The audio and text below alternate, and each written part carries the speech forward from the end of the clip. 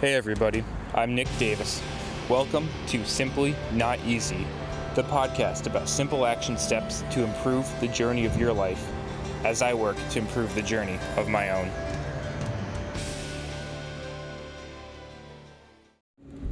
Hey, what's going on everybody? Welcome back to Simply Not Easy. Hope you're all having a good day out there. Anyways, we're out here on a sports Sunday, and well, now the NFL football's over, we're moving on to bigger, better, tougher, faster, stronger. We're talking UFC, we're talking MMA, we're talking Jon Bones Jones versus Dominick Reyes. And these two fighters went after it last night for a UFC matchup down in Texas. And it was a tough one. And it was, we'll give away the big surprise now, if it is still a surprise for anybody. No, there was no knockout in this match. Jon Bones Jones was declared the victor. The champions continued to defend his light heavyweight championship by unanimous decision of the refs. But this unanimous decision of the refs isn't quite as unanimous as it seems. The largest spread of points between Jon Bones and Dominick was by 3 points for one of the refs.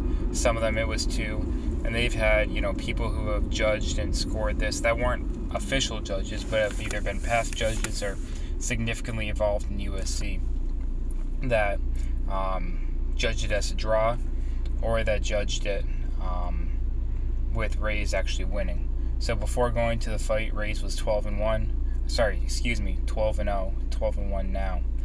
Then after the fight, then Jon Bones Jones was 25-1. Then after the fight, 26-1. And his one loss coming back, and it was a while ago. I want to say something pretty darn close to 2009, 2010. A little bit early on in his fighting career when he had that loss. It wasn't a true loss, but it was a disqualification. Yes, it is a loss in his record, but not how you typically look at it, and certainly not a knockout by any way, shape, or form. So these are two incredible fighters, and you know the legacy of Jon Bones Jones. I got a lot of pride in the guy. Specifically, he's another guy from upstate New York, originally born up in Rochester, spending a lot of time there.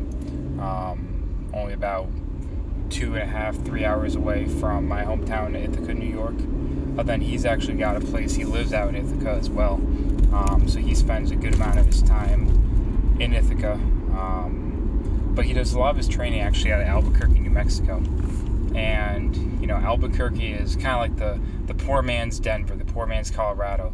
You get some skiing and stuff like that there, but you get the benefit of having high altitude training in that area without living there being enormously crazy expensive.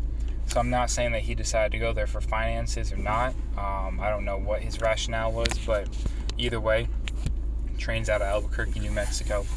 But pretty cool having that kind of a reputation coming out of upstate New York. He's had a couple brothers who were formerly and partially currently still in the NFL playing football. So between the three of them, all pretty damn active, all pretty damn dominant, making a name for themselves in the Jones family for sure.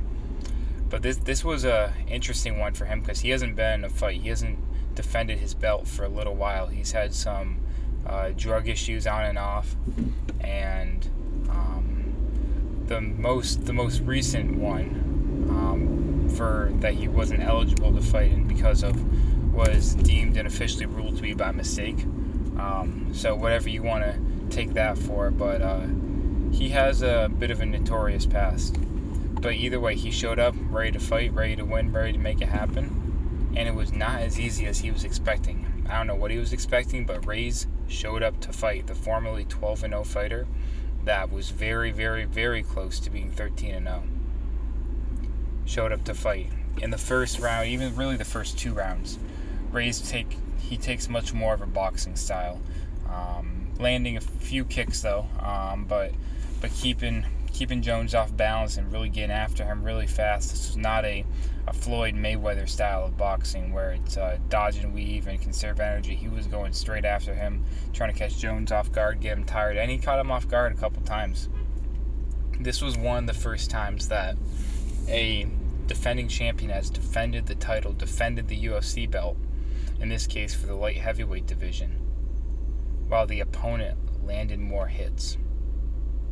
So Dominick Reyes landed more hits on Jon Bones Jones, but by unanimous decision, based on scoring, quality hits, and all the other criteria that they factor in there, Jon Bones Jones still came out on top.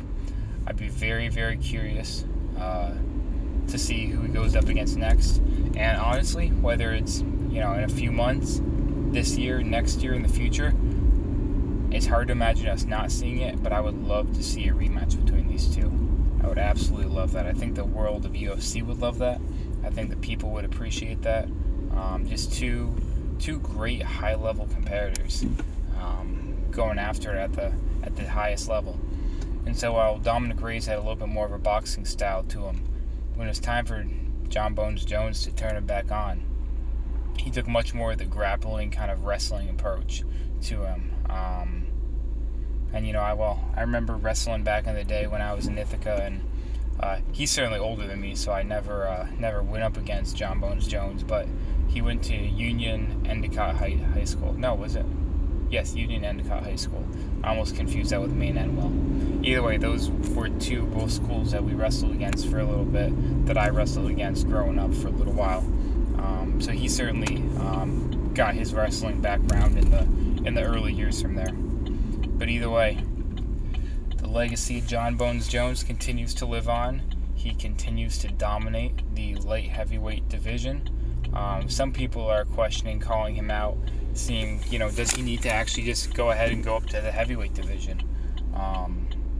That would be a sight to behold, and potentially an amazing transformation. Anytime athletes change weight classes, it's not just about packing more muscle on or not. It's always about, it changes the style of the fight for people.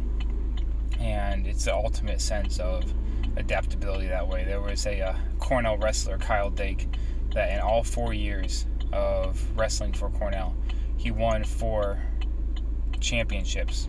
National level, Division I wrestling, won the championships for his weight class.